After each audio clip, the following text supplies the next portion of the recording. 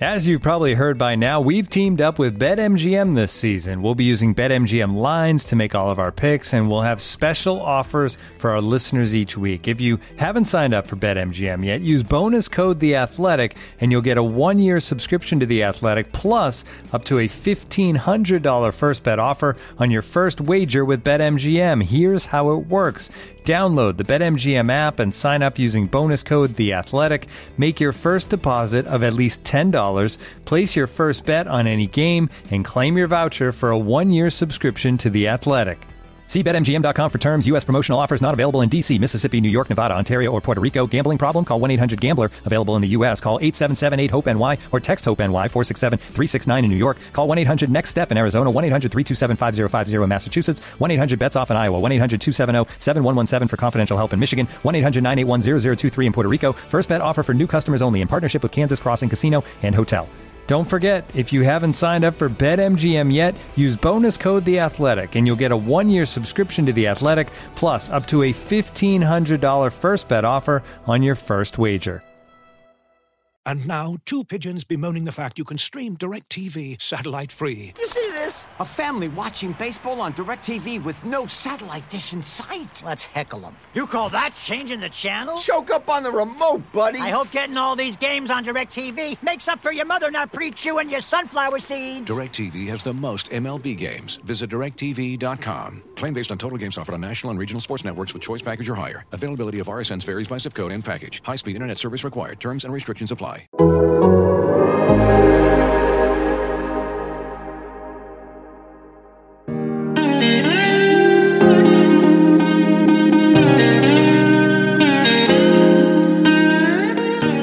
culture is the culture. It's 4 to 6 A to B, competitive excellence, and the brotherhood. The plan to win has never changed. So the culture here and the plan to win is always going to be here at Ohio State.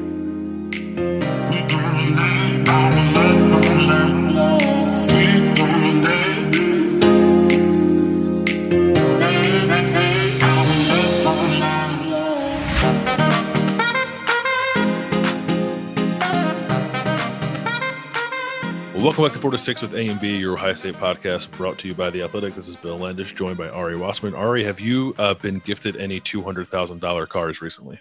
No. What the hell are we doing here? Yeah, no, I mean, we're not the face of the Ohio State football program, so I mean, maybe one day. I don't know. That's debatable with you. We'll see. Yeah, I mean, I would probably just settle for a Hyundai Impreza if somebody wanted to give it to me. Listen, I've driven a Hyundai Elantra, and I currently drive a Subaru Forester, and it gets me where I need to go. I saw your old car in a parking lot the other day, the red one, Hyundai, and I was like, oh, that used to be the Dollar B car. It's funny. It was a very small car. If you saw me standing next to it, you think, I still to this day don't know how you fit in that thing, but all the power to you.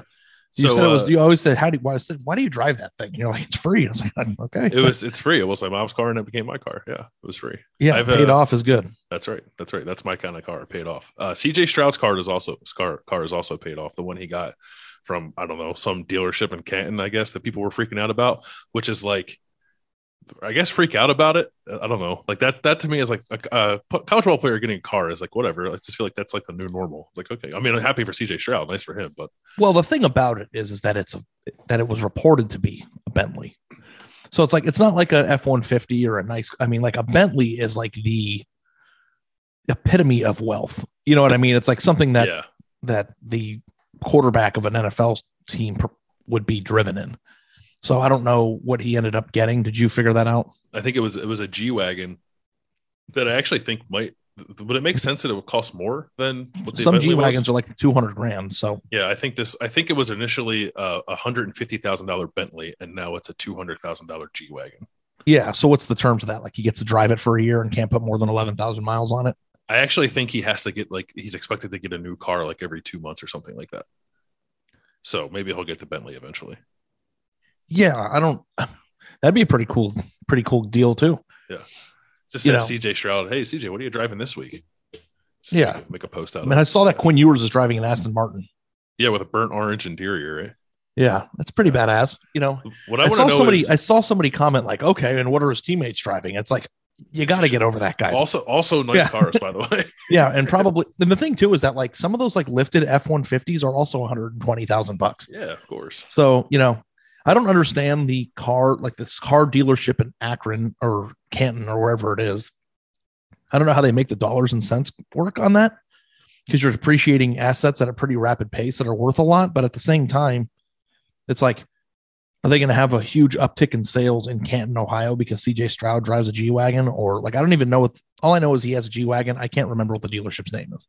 Yeah, I don't remember either, but I would like to. I've wondered that too. If Rick Reichert listens to this podcast, could he reach out to us and tell us what the dealerships get out of that? Because I legitimately think that if you called Rick Reichert and you got a story about like how much do you have for an advertisement budget, how much do these cars depreciate, and how do the numbers work, I would read that, because that's been like the discussion since the beginning of time when it comes to cheating in college football. It's like, oh, what kind of car? I remember specifically when Terrell Pryor and Tressel got in trouble, like TP showed up to the Woody for the meeting, like the big time meeting, at the end of it, after everything, like shit hit the fan, and they like called the team in, and like Terrell Pryor drove in like with a brand new 350Z and I was just like, that's a really nice car. I'm not sure I would have driven that to this event. Well, reporters are standing out by the Woody, like taking pictures of people walking in as the program's on fire. When people were freaking out on Twitter about CJ Stroud's Bentley, I almost tweeted, but I decided not to. I was going to say, finally, college football players are being gifted nice cars. It took too long. Yeah, and it's like that's the number one rumor, but I still don't know. Like if they don't give them the cars, it's not CJ Stroud's property, right? Yeah, he's just like an authorized driver. But even so, if you're giving somebody a $200,000 car and they drive it for 6 months or a year and they put 20,000 miles on it or whatever they do, you're appreciating the asset by $30,000 potentially. And it's like, are they getting $30,000 worth of advertisement revenue or value for whatever they're doing? And if they do that 10 or 15 times per player on the team, because like Rick Reichert's given people, I mean, I guess we're saying his name on our podcast, so that's like the deal, but we're dealing. If you give 10 or 15, we're dealing. If you give 15 people a car and they all depreciate by $15,000 or $10,000 in a given year, that means that you've sunk in $150,000 into that as a advertisement budget. And like, are you going to see $150,000 in business increase? Like, are people in Columbus like, oh, I need a new car? Well, I might as well just Google Rick Reichert. Maybe they are. Like, I don't know, but it just has always been an interesting thing to me. Yeah, I think it's a good question, but I also think in some cases, just like, I don't know, the dealer's a huge Ohio State fan and doesn't mind doing it. And if it helps Ohio State, they're all for it. And like, it doesn't really matter what their bottom line is, I guess, when it's all said and done. If your business is that good, it doesn't matter. I guess good for you too. But yeah, I've wondered about the value of some of that stuff as well. This is not, by the way, an entire podcast about the value of giving a college football player a car. We do have a guest on this episode of 4 to 6 with A&B. We talk with Pete Sampson, the Athletics Notre Dame beat writer, sort of like a preliminary discussion about Ohio State and Notre Dame. A lot of it is kind of recruiting centric and like trajectory of Notre Dame stuff, not like super nitty gritty. What's going to happen on the field when the two teams play? We'll get to that for sure before that game happens this September. We wanted to have Pete on to kind of get the ball rolling a little bit on some Ohio State Notre Dame talk as we get closer to the season. So that's later in the episode. But before we get to that, I wanted to hit on like a couple things from the recruiting camps I went to earlier this week. Ohio State had camps on Monday and Tuesday. I'm already dreading next week's, because next week they're Tuesday and Wednesday the high is like 94. It's going to be brutal, but it's also looking like it's going to be a couple good days of like actual prospects showing up too. So I'm going to have to be there, unfortunately. Get your liquids in. Yeah. If I'm walking around shirtless at the Woody, don't judge me. It's just it's a necessity. It's tarp off season, so yeah. It's that hot. I think the most notable thing that happened this week is kind of on that front. Actually, didn't have much at all to do with Ohio State camps, but it's certainly recruiting related. They offered Brock Glenn, 3-star quarterback from Memphis. He's uncommitted. He's an Elite 11 finalist. I think I've mentioned his name before on the podcast when we were talking about guys. Buddy, if you're not out in LA for this thing, I don't know what you're doing. When is that? I mean, it's probably too late. It's too late now. It's not. What do you mean too late? For me to pitch it and book a flight and go out there? It took me 3 minutes to do all that. No. I mean, I could book a flight to LA in 30 seconds, but I mean, like, Yeah. to like ask to go. Ohio State has offered 9 quarterbacks in this cycle. 7 of them are top 100 players. 2 of them are outside of the top 100, and they're both going to the Elite 11. Yep. Also, Novosad. I find that to be Brock Glenn. Interesting enough. I'm gonna. Because they're probably going to get one of them, right? Well, I don't know, because what's your read on is offering Brock Glenn? I think like while he was on an official visit to Auburn, or like maybe right when he came off an official visit to Auburn. Definitely right when he came back, I think. He had literally just posted pictures of him in an Auburn uniform, and then it just tweeted, "Pleased to announce that I got an offer from Ohio State." Yeah. I was wondering how Ohio State was going to play that, because I thought like they offered Austin Novosad after he came up here and he threw, and like he was good. Like I liked what I saw from him. And I wrote about it. You can go read it at The Athletic, theathletic.com/4-6. But I thought like they would wait on him, but I also don't think they can really afford to do that if they want a guy, because I think he's going to drag this out a little bit. He's going to visit other schools.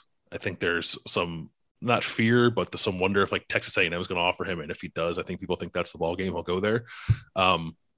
So in the meantime, I think they kind of had to offer Brock Glenn. But like when you see that, do you think like, oh, they just don't think they're going to get Novosad, so they had to offer Glenn now?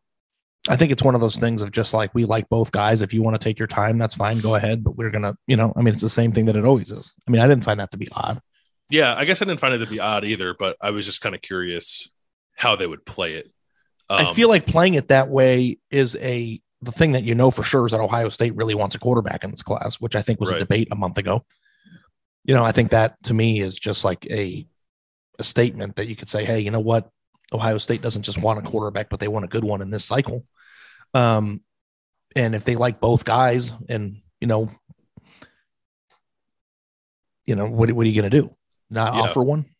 If one person's waiting, like there's no such thing as waiting. It's like, if you wait, then we shop, right? Like that's the way it works. Right. Yeah, I think that's right. And I also think that they're like similar prospects, where like if it was like Dante Moore and Austin Novosad, like I don't think you do that. But when I That's think right. the guy, yeah, but I think they're similar enough prospects that you feel comfortable doing it. Brock Glenn, I talked to Brock Glenn, like very briefly, probably 3 weeks ago now at this point. And at the time he said he was hopeful to come up to Ohio State for a visit, possibly to camp. I know the Corey Dennis has been to Memphis to see him, but as far as I know, Brock's never been to Columbus.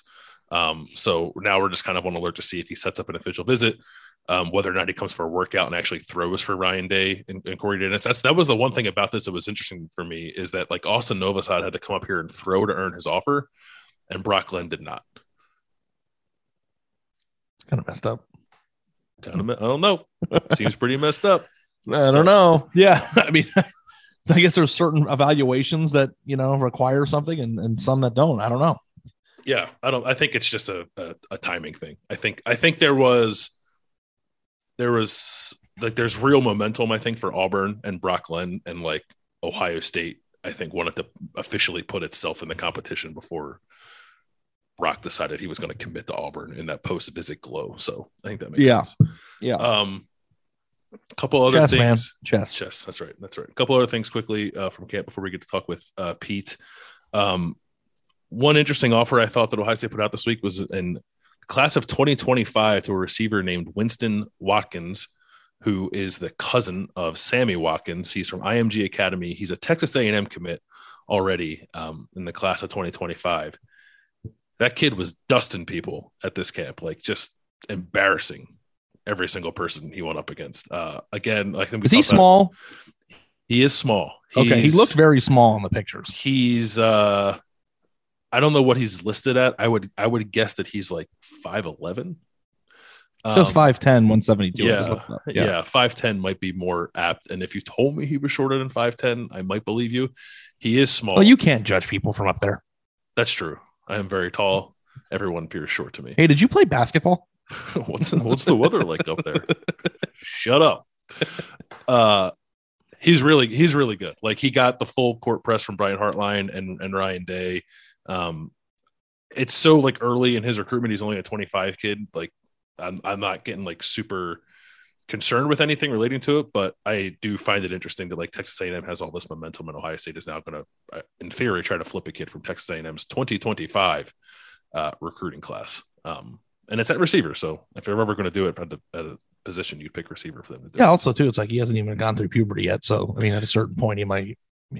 Yeah, I'm always a big like family tree kind of guy, you know. And I think he has another cousin too that played college football, doesn't he? He does. Yes. The name Austin Watkins. I just looked it up. Wide receiver at UAB 2018 to 2020. Signed with the 49ers as an undrafted free agent.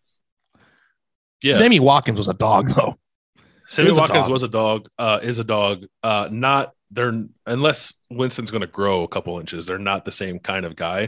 But that's what the other thing that's funny about. Like he like ran his 40. They run 40s at these camps. They're hand time at the times or whatever. But I think he ran like a 4.4 something. And like, or maybe like a high 4.4, and maybe that's the kind of thing where you'd be like, oh, I don't know about that. But then people are like, Garrett Wilson ran that when he was a sophomore in high school too. Like, don't worry about it. It'll be fine. Like, there's so much growth these guys can do. At that, you get faster as your muscles develop and stuff. Yeah. He's like, in terms of like route running and just like creating separation, he was really good at a really young age, and also he's got a little bit of he was talking shit.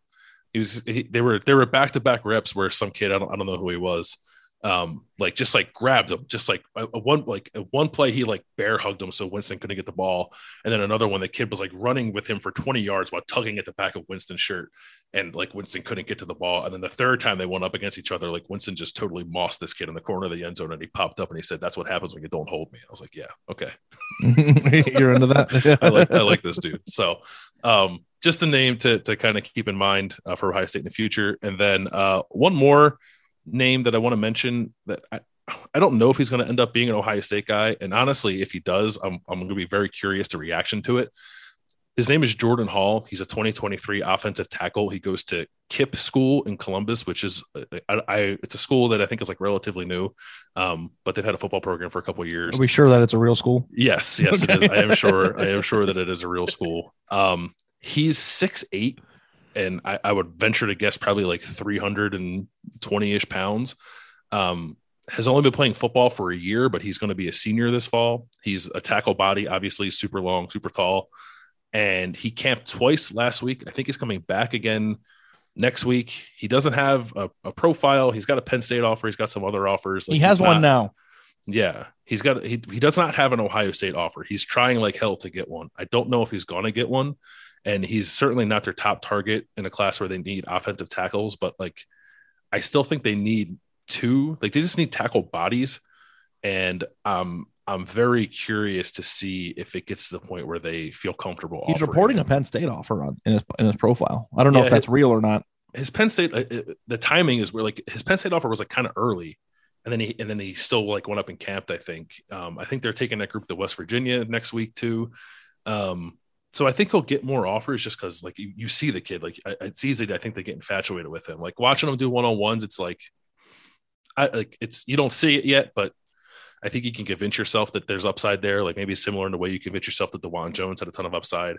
Like Trey LaRue was another really big kid that Ohio State offered early. I think that Jordan is probably more like DeJuan than he is like Trey, but just kind of wondering if Ohio State's going to offer him. And like they're bringing him back to camp for a third time.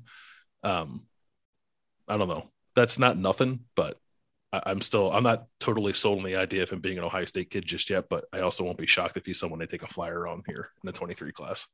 And if worst case scenario, if you think about names,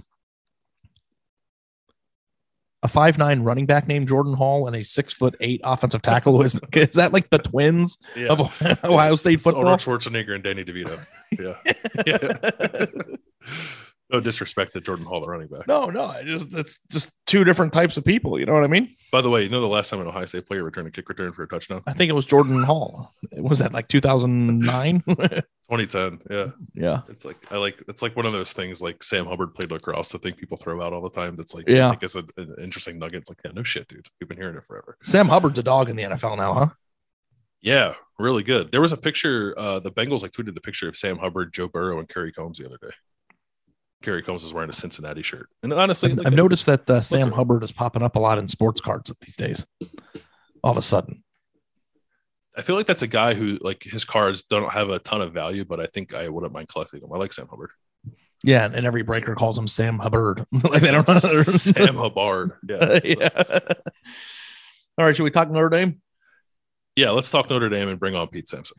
Looking for an assist with your credit card, but can't get a hold of anyone? Luckily, with 24/7 U.S.-based live customer service from Discover, everyone has the option to talk to a real person anytime, day or night. Yep, you heard that right. You can talk to a real human in customer service at any time. Sounds like a real game changer if you ask us. Make the right call and get the service you deserve with Discover. Limitations apply. See terms at discover.com/creditcard. And now, two pigeons bemoaning the fact you can stream DirecTV satellite-free. You see this? A family watching baseball on DirecTV with no satellite dish in sight. Let's heckle them. You call that changing the channel? Choke up on the remote, buddy. I hope getting all these games on DirecTV makes up for your mother not pre-chewing your sunflower seeds. DirecTV has the most MLB games. Visit directtv.com. Claim based on total games offered on national and regional sports networks with choice package or higher. Availability of RSNs varies by zip code and package. High-speed internet service required. Terms and restrictions apply.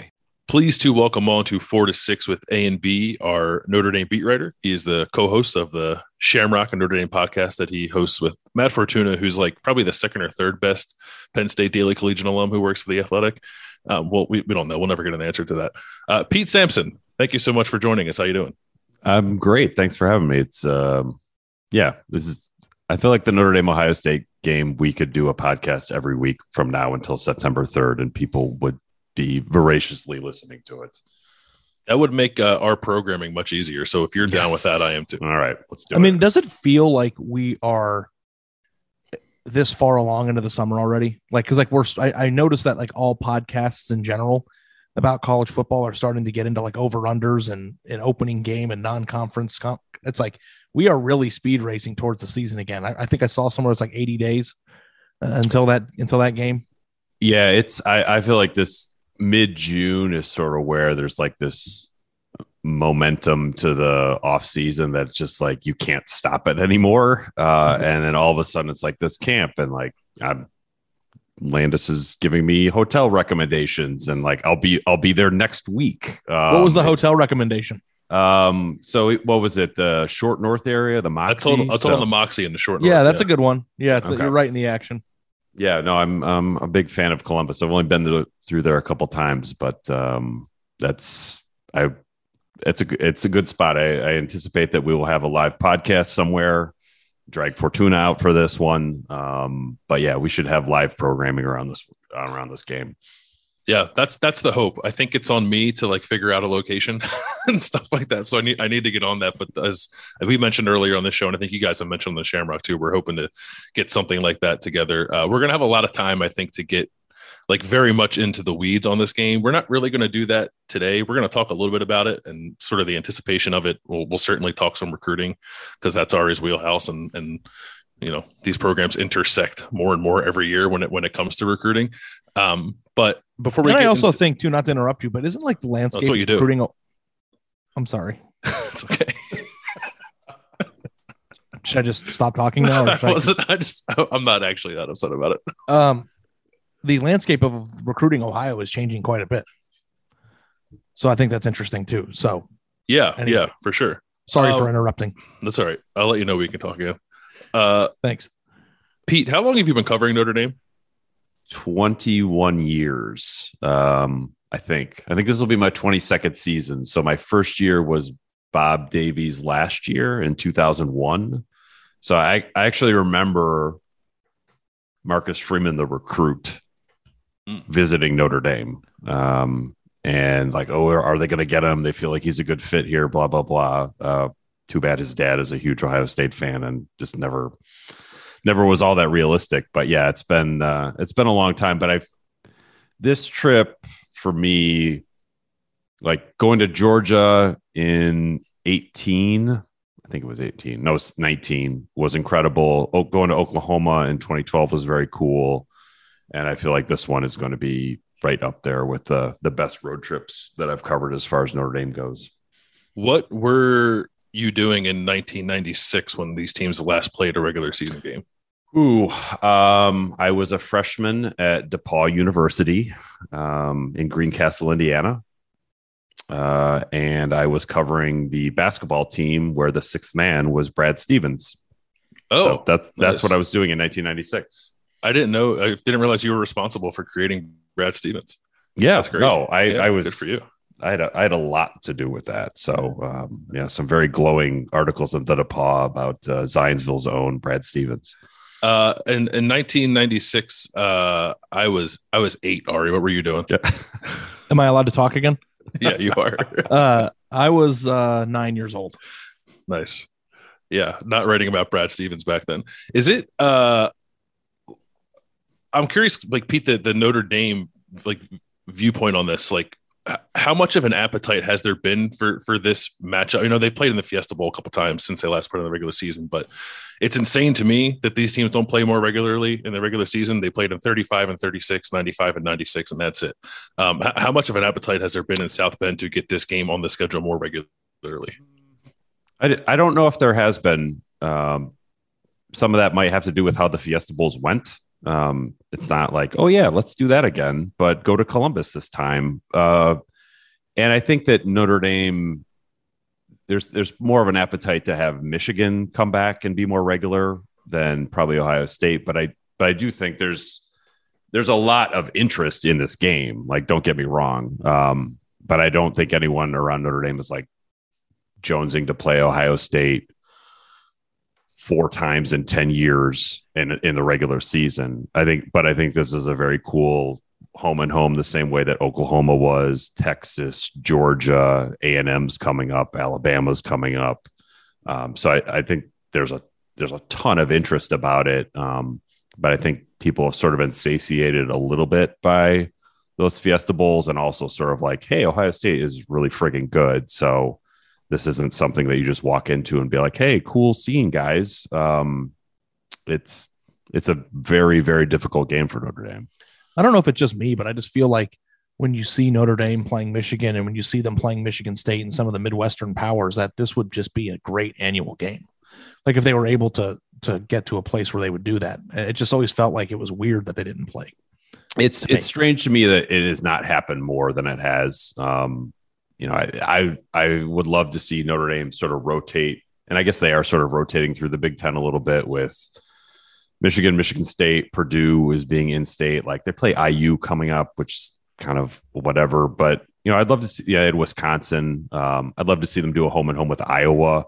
Get around the Big Ten a little bit more. But Ohio State's top of the class there. So this year and next year it's such a good measuring stick for Notre Dame as a program, in a lot of ways. But I think one of them is like, I think Notre Dame looks at Ohio State and they look at Clemson and think we can sort of get to that point because the way that those two schools have constructed their football programs is a little bit more in line with what Notre Dame wants to do than like LSU or Georgia or Alabama. So I think that's part of the intrigue is it's like, okay, if Ohio State can do this, if they can be a Midwest school that recruits nationally, Notre Dame recruits nationally as well, but Ohio State does it at a higher level.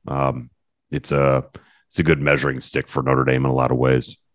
Does it help Notre Dame fans maybe come to that realization when they look at Ohio State and see that half the people in the building were once at Notre Dame? Yes. Yeah. And now it's like we're a little bit vice versa now with Marcus and Laurinaitis and those guys. But yeah, it's when Tony Alford left for Notre Dame, that was a real blow, I think, to the program here, because it's like when you're losing guys on lateral moves, sort of lets you know where you stand in the pecking order.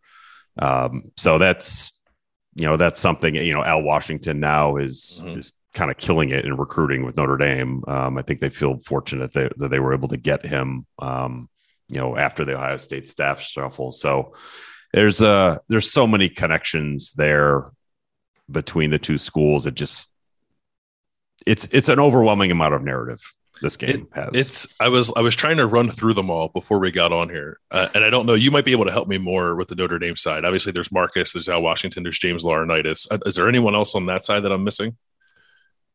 I don't think so, but you get into Lorenzo Styles and Sonny Styles, like that's a big one. Notre Dame's already figuring out, all right, how do we want to handle this from a media perspective? Like I think they may have like a Zoom with Laurinaitis and Styles and Freeman this summer, just be like, Ohio State guys, have at it. Like, ask all your Ohio State questions now in June or July, so we don't have to come back to this the first week of September. But yeah, it's Ohio State. You got Alford, Keenan Bailey's a Notre Dame graduate, was on the staff here a little bit. Riley Jeffers is a support staff there, so I think probably Ohio State people might not know who he is, but his dad was Jeff Jeffers, who was like the quintessential local TV sports guy here that hosted the Coaches Show and is sort of like a big name and kind of a legend around, South Bend media. So there's just so much to it that, it'll be interesting to sort of see, are these programs more similar than they are different? That's kind of where Notre Dame, I think, hopes that they can figure out a way to get them to be a little bit more similar. Yeah. Zach Grant, Ohio State's new director of player personnel, is a Notre Dame alum, worked there. Tim Hinton was a former Notre Dame assistant, still in the building at Ohio State. Of course, Gene Smith played at Notre Dame. And, Urban Meyer's not here anymore, but his imprints are very much still on the program. And he was also at Notre Dame. So, I think I know incestual is not the right word, but I kind of want to use that word. I don't know that I would use that word. How about cross-pollination? Yeah, cross-pollination. Yeah, that's I don't know. I'd use that word. It's just a fun word to say. Yeah. Does it strike either of you? Oh, where isn't Rudy Rudiger like at Ohio State somewhere now? Or I'm not sure where Rudy's life story has taken him since. He is around, though. He pops up from time to time, but I'm not sure what his hometown is these days. Does it strike you guys as odd? And I understand that most of the talent in the country is in the South and, some on the West Coast or whatever, that there's only one perennial powerhouse in terms of winning national championships or competing for them in the Midwest. And don't you think there's room? I don't know. I don't know sometimes if I was so locked into the Ohio State world and in that Ohio State incubator for a decade of my life that I don't view things rationally. But I do think that Michigan could be better than it is. I do think that Notre Dame can reach the pinnacle of what, they expect is possible. You know what I mean? And it's just why is Ohio State the only place in the Midwest that is competing at this level? I mean, isn't it? I always felt like Urban Meyer was the guy that poured gas on that. Not that Ohio State wasn't good with John Cooper, in Jim Tressel, and it sounds weird to say because Jim Tressel won a national championship, but I don't think I viewed Ohio State football under Tressel the way that I did under Urban Meyer and do under Ryan Day, where it's just this machine of NFL draft picks and talent and just overwhelming the Big Ten week after week after week. But I think there is room for Notre Dame to get there. And, I've talked to Tony Alford about this in the past, and he's insisted when Notre Dame has the right head coach, there is no reason why it can't be rolling at a level like Clemson, maybe not at Ohio State, but winning in the playoff, that kind of program. But they haven't had a head coach that's been dynamic enough in recruiting to get the talent to do that. Now I feel like maybe they have that. So then we probably agree. Then did Brian Kelly get Notre Dame to the ceiling? I think Brian Kelly got Notre Dame to Brian Kelly's ceiling. I don't think Brian Kelly got Notre Dame to Notre Dame's ceiling. So no pressure on Marcus Freeman. No. I mean, you're following the all-time wins leader here, which is you can look at it that way, or you're following a guy who never won a major bowl game, got waxed in the college football playoff in both appearances, made the BCS national championship game. Don't get me wrong, it's a hell of an accomplishment here to do that, but just got blown off the field by Alabama in about a quarter. So there's another Ohio State connection. Yeah. It happens to the best of us. So, ass kicked to Alabama and being in the game might have not happened had Ohio State not been suspended that year. Right. Yeah, right. That was I think it was a 12-0 Ohio State team, if I'm not mistaken. Yeah. So Yeah, I just think that is Notre Dame ever going to have as much talent as Ohio State or Alabama or Georgia as they're currently constructed? No, but they can close that gap in some serious, real ways. And I think that they're starting to do that with Marcus Freeman as head coach. And you don't I don't think you need to have more talent than Alabama to beat Alabama. Yeah. But you gotta be closer than you are. And I think that's where Notre Dame's trying to go. So I don't know. We'll learn about. I know Marcus has technically one game as a head coach under his belt. That was like a weird scenario. I don't think we know much about Marcus as like a head coach when it comes to what's going to happen on the field. We'll learn that in due time. But from what you're talking about, the talent acquisition and looking at Notre Dame being atop of the recruiting rankings right now, albeit very early, like people are people believing already that Marcus Freeman is that guy that's going to take Notre Dame to the next level in terms of recruiting and getting that roster where it needs to be, like you're talking about? Yes. I think there's a lot of evidence already that this is going to work for Notre Dame and Freeman. It's, you have Keon Keeley, a 5-star defensive end that's committed from Florida. They have to hold all these guys, obviously. They're likely to get CJ Carr, fringe 5-star prospect at quarterback on Thursday night out of Ann Arbor. Peyton Bowen's a top 100 safety from Dallas that they have right now. So it's they haven't signed enough top 100 prospects. They're not even in the ball game with 5-star prospects in terms of, you look at when we write state of the program and you do sort of how they recruited from 2019 to 2022. Notre Dame's sitting there with one 5-star prospect in Michael Mayer, who's incredible. But when you try to go against teams that have a dozen of them, like, what do you think is going to happen on Saturday when you play? So Notre Dame's probably a couple of years away from this recruiting showing up. It's not going to make a difference on September 3rd of this year, but down the road, there's a hope that, all right, if you keep doing what you're doing now, if this is the new standard for Notre Dame recruiting, then the roster is going to be a lot better when they run into teams in the playoff in the future. Yeah, I think 5 stars is a pretty good metric for that, trying to figure that out. Yeah. But I think that, as I've kind of settled into this recruiting role, that I've realized that it's not just 5-star prospects. I think it's elite level 4-star prospects too, like top 100, top 125 players. And I think off the top of my head, doesn't Notre Dame have like 5 or 6 committed already?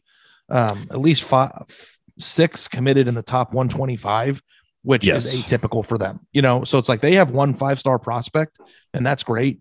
But I want to see classes that have 8 to 10, top 100, top 150 players. And I feel like they're already on the verge of signing maybe one of the best classes in program history, especially if they can close out in a good way, So, I know that people have different opinions about how much recruiting matters than I do, or whether it's 80% of the job or 50% of the job. But I feel like there are enough players out there who can qualify academically and would fit into the Notre Dame, way of doing things to help them be in that top 5 range on an annual basis. There's no doubt about like the whole idea that, like, Notre Dame, I get it. It's harder to get into than every other program that's trying to compete for a national championship. But there is a big gap between that and like, oh, you can only recruit 10 of the top 100 players. That's not true. That's not true. Yeah. No, Notre Dame, even the most defensive Notre Dame assistant coach would admit that they can get at least a third of them in. And I swear that number is over half. And I think there's a self-selective power to that too. If you're a prospect who has a 4.0 or a 3.5 in high school, like, you're probably going to be looking at Notre Dame more seriously anyway. So I think that Notre Dame just has not had the appetite or the head coach to get into these battles with Clemson, Ohio State, and Alabama and Georgia for prospects. And now they do. So that, I think you're already sort of seeing how that's benefited them. And when you go out, like after the spring game, I went to see this. There's a 4-star offensive tackle named Charles Chigusa, who's, from Illinois, kind of Iowa border. And I said, who's the head coach you talk to most? Marcus Freeman. Who's second? I couldn't even tell you. Like that. Nobody ever said that about Brian Kelly. So that's that's a huge difference in terms of how Notre Dame is going about the process of recruiting.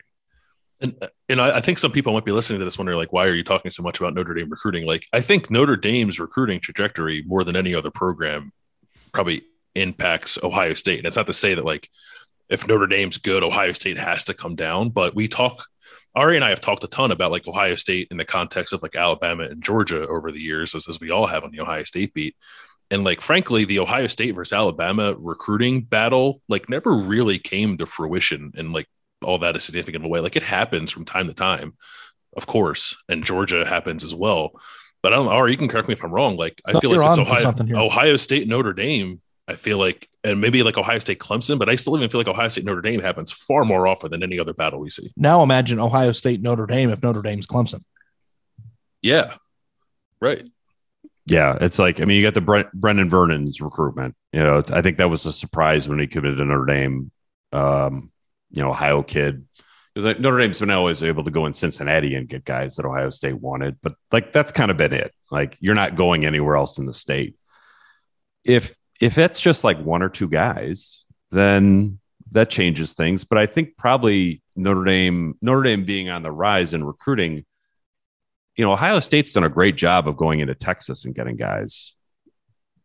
Notre Dame has Braylon James, a top 100 receiver from the Austin area, committed. They're probably going to get Jaden Greathouse, who's like a high 4-star prospect from the Austin area, to commit here in the next month. Like, I think Notre Dame, if you're willing to leave the South or, Texas or California, you were probably looking at Ohio State. Now you're probably looking at Notre Dame maybe a little bit more strongly. So right. I think that they're going to be in contention for prospects who are willing to leave home. If you were looking at Ohio State, because they're a big time college football program, maybe now you're giving Notre Dame a longer look based on how their recruiting is going, because you feel like, okay, maybe this is a program that's on the rise too. So like and I know Ari's the same way, and I think anyone who talks about recruiting probably approaches it this way. I'm always very hesitant to ascribe any outsized meaning to one in particular game when it comes to recruiting and program building and that kind of stuff. But because these programs play so infrequently and they're going to be on, a major stage here the next 2 years, I don't know. It feels like this might, be an exception to the rule that one game does not matter so much in the scope of recruiting. Do you guys agree with that?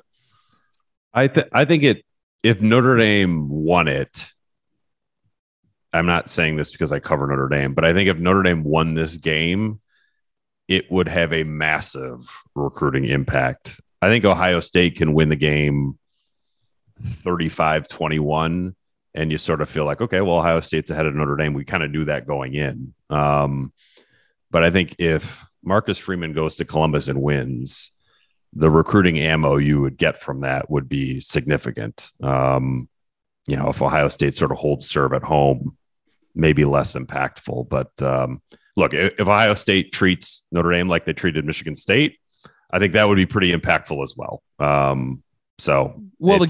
The game is a measuring stick for Notre Dame. Like, it's like, yeah, you hire a coach who's having an instant impact in recruiting, and that's the number one litmus test to me of like, how are things going? Like, is he connecting with kids? I saw the Jay-Z thing that he did. Selling Notre Dame as Jay-Z is not just thinking about football, but creating an empire. I thought that was an interesting way to sell guys, and obviously the commitments are coming in. But from a football standpoint, it's Marcus Freeman's introduction to being the head coach in the most brutal way possible by going on the road to Ohio State in an opener. Mm-hmm. And I think that he, as a coach, will probably learn, hey, where are we at in comparison to where we want to be? And the fans might, figure that out too. And I guess what you said is true of just like the general assumption is that maybe Ohio State's further along right now. But the question that I have for you, Pete, is where do you think Notre Dame is in that race to be Ohio State? And like, what do you think would be an enlightening thing to learn from this game if you're a Notre Dame fan? I feel like we already know that Notre Dame is way off of the pace at the skill. Like, outside the numbers, Notre Dame is not close to Ohio State on either side of the ball. So that is going to be a pretty sobering reality, I think, for Notre Dame in the game. If you felt like Notre Dame has a chance to win the game, And then you watch Jackson Smith and Jigbo like run by Notre Dame's DBs. Like, you're like, oh yeah, that's Notre Dame doesn't have a guy like that, nor do they have a guy who can cover a guy like that. So that's where Notre Dame is off the pace. I think that Notre Dame probably goes into the game feeling very good about both lines. Mayer is a very special player, but I think it's going to be a call to arms for Notre Dame coming out of the game. Be like, we have to get a lot faster at receiver because they just don't have the players at that position. They haven't recruited well.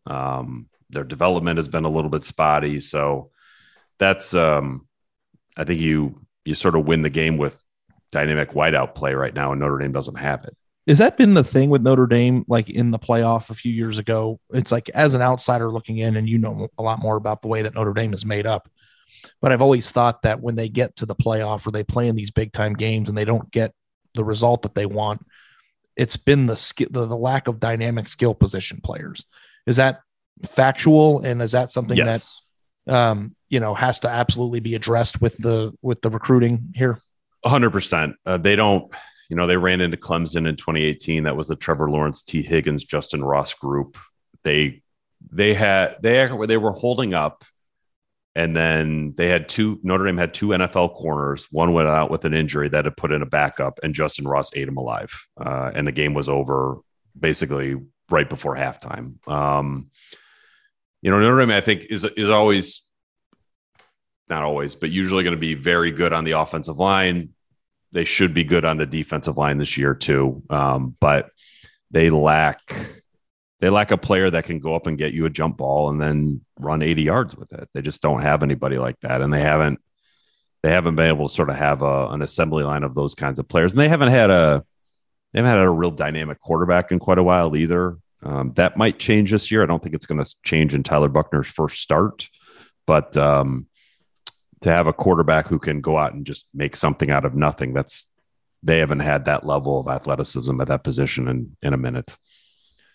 You're kind of dancing around something that I've started to feel like more and more about this game, because it's just like Notre Dame has a ton of momentum right now. Like what Marcus is building there, I think is something for Notre Dame fans to be genuinely excited about when it comes to their future. But like, it's not going to change the dynamics much in that first week of September. Like the rosters are what they are right now. And it's just like, I don't know that I look at Notre Dame as it's currently constructed as a team that can kind of keep pace with Ohio State on the field right now.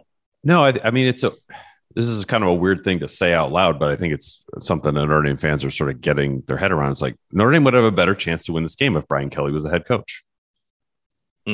Now they have a first time head coach, whose first road game, who is a developmental head coach, which is fine, but you have to let him develop. You have to let him learn on the job. And I think to expect him to come in and just have the formula to upset Ohio State, I think is pretty unrealistic. So I think for Notre Dame, it's like you want to come out of this game feeling like Marcus Freeman figured out a way to get you closer than the talent otherwise would indicate you should be.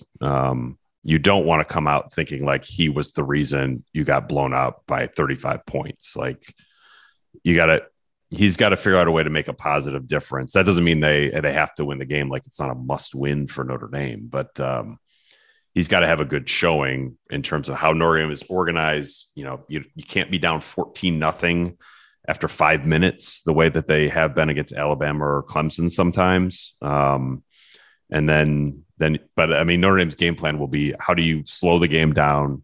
How do you take the air out of the ball? Like Notre Dame knows it's not a position to go beat Ohio State in a track meet. That's ridiculous. They're years away from being able to do that.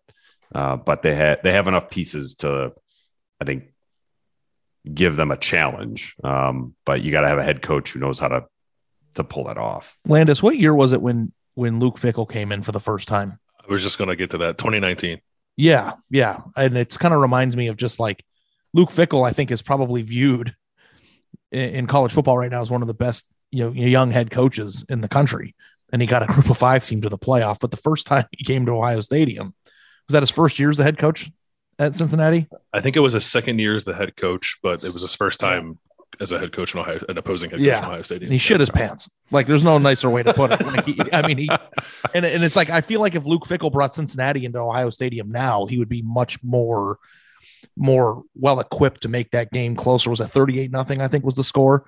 And the thing that I think Marcus Freeman probably has to do is to not get caught. It's like, I feel like playing at Ohio Stadium is a bigger challenge for him because of the personal connection to it and how much it probably means to him just to be in that stage where it's like almost like it'd be better to go to Clemson so he doesn't have that extra, back of his mind, Ohio State familiarity, because I do think that could mess you up a little bit. Yeah, well, it was Luke Fickell brought Cincinnati to Notre Dame Stadium last year, and they looked pretty good. So, they didn't play great, but he had a game plan of like, all right, how do we get out of here, muck the game up a little bit, and they did a great job of that. So it's that he's a head coach who has grown into the role. Marcus Freeman is going to have to grow into the role. So that what that means on September 3rd, it's kind of hard to say. Yeah. Those sort of already kind of got into the last thing I wanted to ask you, Pete. I'm just kind of curious how you think Marcus might handle all that. Because I remember it wasn't just that well, first of all, Notre Dame is better than that Cincinnati team. So we're not saying the same things that happen in this game. But there are some parallels, I guess, with Marcus and Luke. But I felt like Luke made that such a bigger thing than he had to make it. Like, no one expected Cincinnati to win that game. Of course not.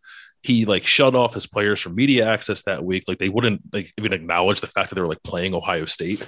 And I just think he made his team that was already at a tremendous competitive disadvantage, way more nervous than it had to be coming into Ohio Stadium because of everything that sort of did in the week leading up to that. And I'm wondering if you have a feel yet for maybe how Marcus might approach kind of a similar situation. I would be shocked if Marcus got tight about the game. He was on that Cincinnati staff, right?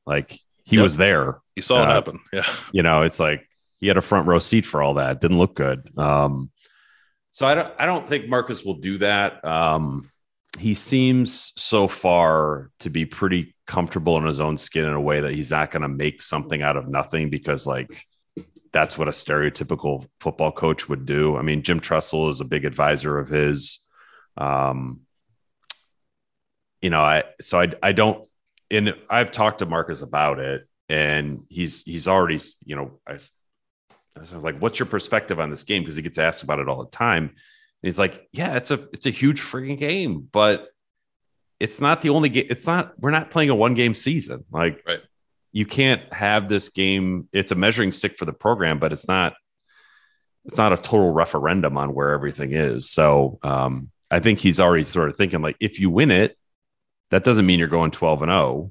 If you lose it, well, that's not indicative of where the season's going either. So it's, I think moderating the game and its impact, good or bad, is important. And I think that he's already thinking about how to do that, which to me sounds like the exact opposite of what Luke Fickell did in 2019, where it was just it was the most important thing in the history of man. So that's not Marcus Freeman's approach. Is he just cool? Yes. Yes. How much do you think being cool matters? If you're recruiting, I think it matters a lot. Because Brian Kelly's not cool. No, as we found out, with the Ruben cool Pfeffer cha-cha there. There was, I don't know if you guys saw, I think Ryan Day and Marcus were both at the NFL draft, and they did a segment on ESPN outside the Bellagio or whatever. And Marcus Freeman is wearing this tailored green suit that Ryan Day could never pull off. And pretty much 99% of coaches shouldn't even attempt. But he's handsome Freeman, too. That helps. Yeah. He's a good looking man. I will say that. It's interesting, when he gets out on the road recruiting, and the prospects are, the in-home visit, you take the photo with the head coach. I see a lot more moms in the photos now. To be more inclined to I want to be part of this. So yeah, he's cool. He's young. He's hip. He's also jacked. He's in shape. It's just such a change from Brian Kelly, which felt like the kind of stereotypical tired old football coach. The button, and it's very buttoned up Notre Dame. I think that's why there's been such enthusiasm around Notre Dame. It just Notre Dame just feels younger and hipper and cooler now. And if you're spend any time around Notre Dame, young, hip, and cool is not something those are not terms that people apply to Notre Dame at all. But Marcus Freeman has it. So I think it's a huge difference in recruiting. And I think there's a perception of Notre Dame now where if you're not a Notre Dame fan, you'd be like, all right, I don't really like Notre Dame, but this Marcus Freeman guy, I don't know, there's something about him. Like, I kind of want to see him do well. And that's Notre Dame just hasn't. I mean, Charlie Weiss and Brian Kelly were not guys that neutral college football fans were like, yeah, all right, I'd like to see more from them. Marcus Freeman is just a breath of fresh air, I think, for so many people around this program. But there is something about football in general at both levels, NFL and college, where having a handsome coach seems to kind of pay dividends. I don't know. And it's like, I don't know. Unless you're the Arizona Cardinals. Yeah, I guess unless you're the Arizona Cardinals, but at least it has kind of been like the thing that is part of the hiring process now. It's the young up and coming head coach who's former player and probably in really good shape. Like, that seems to go pretty well. It's worked for the Rams just fine. Yeah, I'm upset because like on the Andy Staples show last week, we were talking about really hot coaches. And I didn't say Marcus Freeman, and I'm upset about it because I'm looking at his Google images right now. I just Googled Marcus Freeman handsome, and there's all these pictures of him in tailored checkered suits and stuff that, I think it matters. Now, the one thing, and then I'll let Landis ask the final questions, but likability, like Brian Kelly, and I don't know the man, and you covered him. Mm-hmm. He doesn't seem very likable as a person.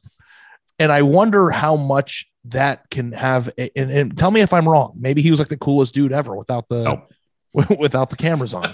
But if you're not likable, how does that permeate in your program? And if you change from being one of the most unlikable coaches in college football to a young, handsome, cool person who talks about Jay-Z and recruiting pitches, like, does that change the entire vibe of the program? I wouldn't describe it as likable versus unlikable. I would say it's approachable versus unapproachable. Brian Kelly was unapproachable. He would talk to you. He'd turn on the political spin. You'd feel like he was listening to what you were saying, and then he'd turn it off and leave. For his players, he was unapproachable. He was not somebody you felt comfortable talking to. If you were on campus around Notre Dame, like if you're in administration or academia, he's not somebody you ever saw. Marcus Freeman has invested an incredible amount of time. He'll talk to the business school, or he talked to the Asian studies program, the faculty board. Like, he is building so much goodwill and credibility around campus because he's approachable and he's authentic.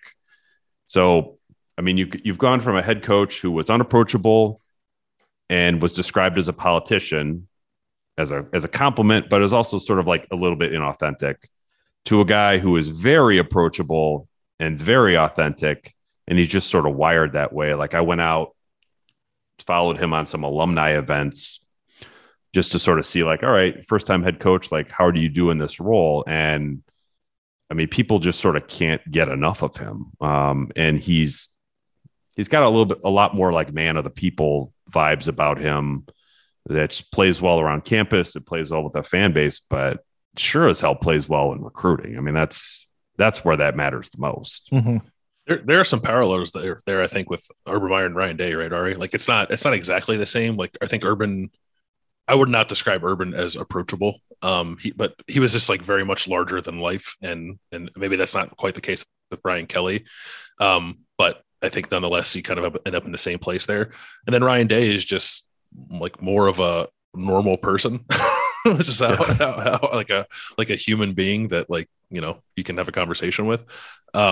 I think coaches over time, especially with success, I think that changes and can change rapidly depending on how quickly that success comes. But I do think there's something happening at Notre Dame that I think is in some ways parallel to what happened with Ohio State after Urban Meyer handed it over to Ryan Day. There was just more of a vibe with the head coach that people kind of connected with them on a little bit more of a personal level than I think was happening prior to that, which I think there's value in that.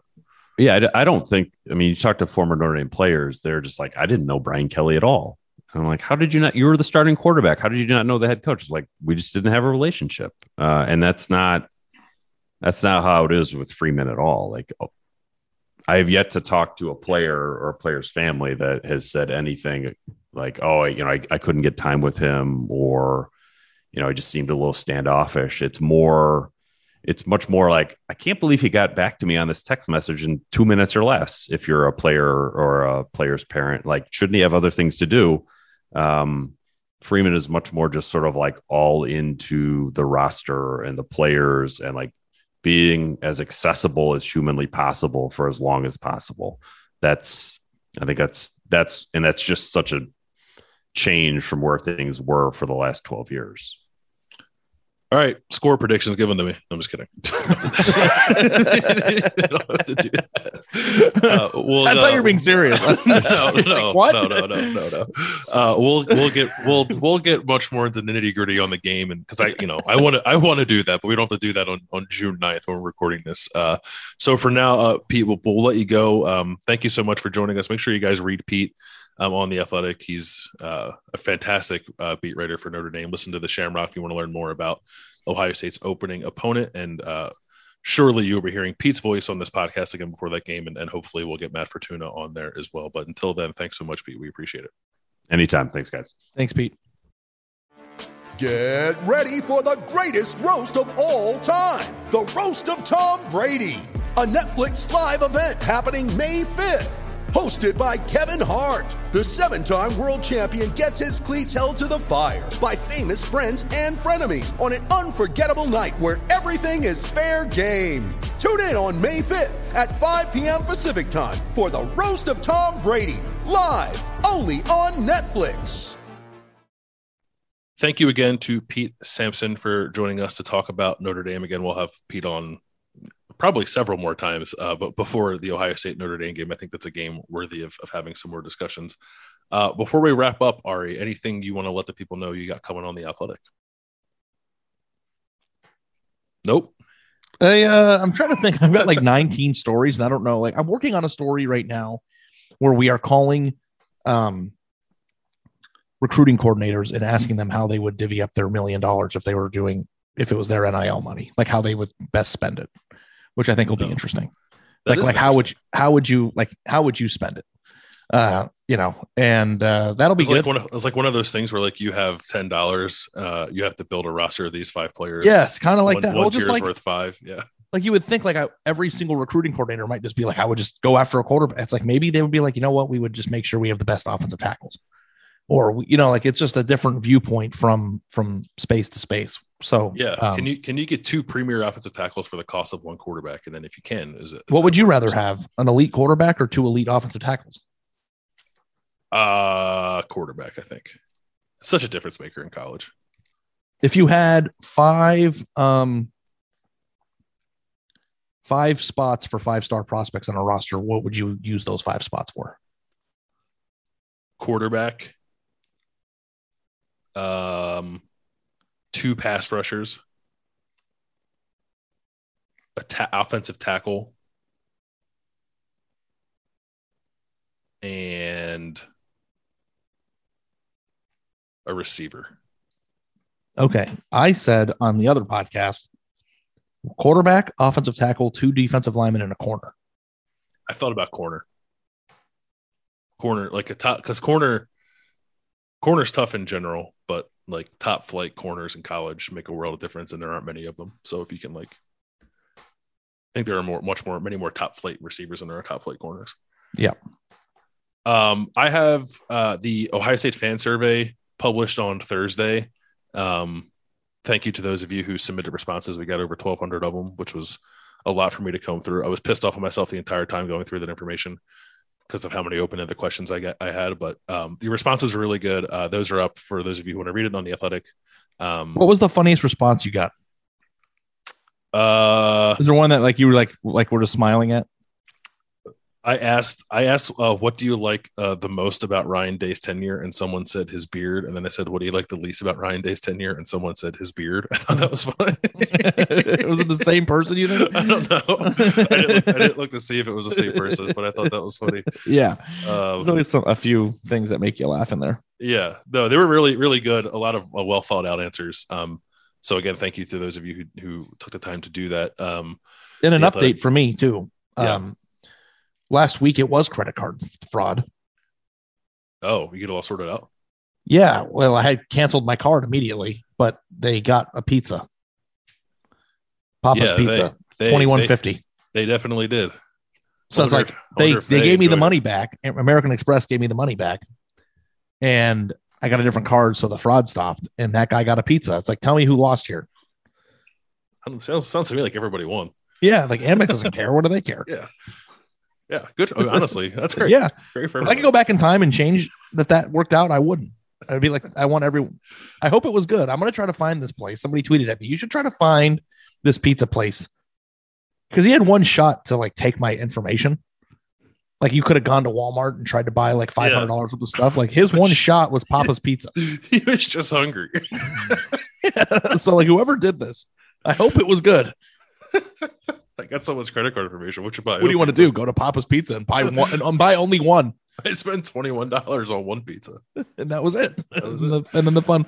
It's like I also like laugh at it too, because it's just like how I don't understand. I don't get it.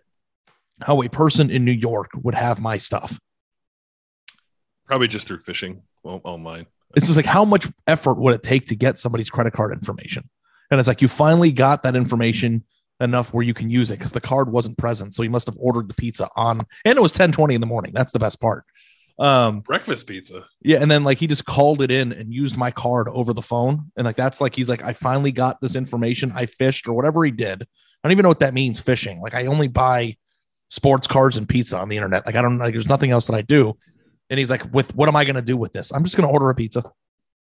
Respect it. I respect it tremendously. Yeah. Good for him. Good for you. I'm glad that's all it was. And you got it figured out. I'm glad that person got their pie. And the world, I think, is a better place because of it. It's a circle. That's right. In addition to the survey, at some point, I think next week, it might be the week after, I'm going to have like a look back at the recruitment of Von Bell, which has been kind of fun to do some reporting on. Still have more to do, but I think that'll be a fun look back at what was a very important recruitment for Ohio State back in 2013. And for anyone who cares, I'm also writing the Maryland State of the Program. I'm excited about that. Run later this month. I talked to Mike Loxley this week for that. That'll also run later this month as well. You can read everything we're writing at The Athletic. theathletic.com/4-6 is where you can sign up. Thank you so much for listening to 4 to 6 with A and B, and we'll talk to you guys next week.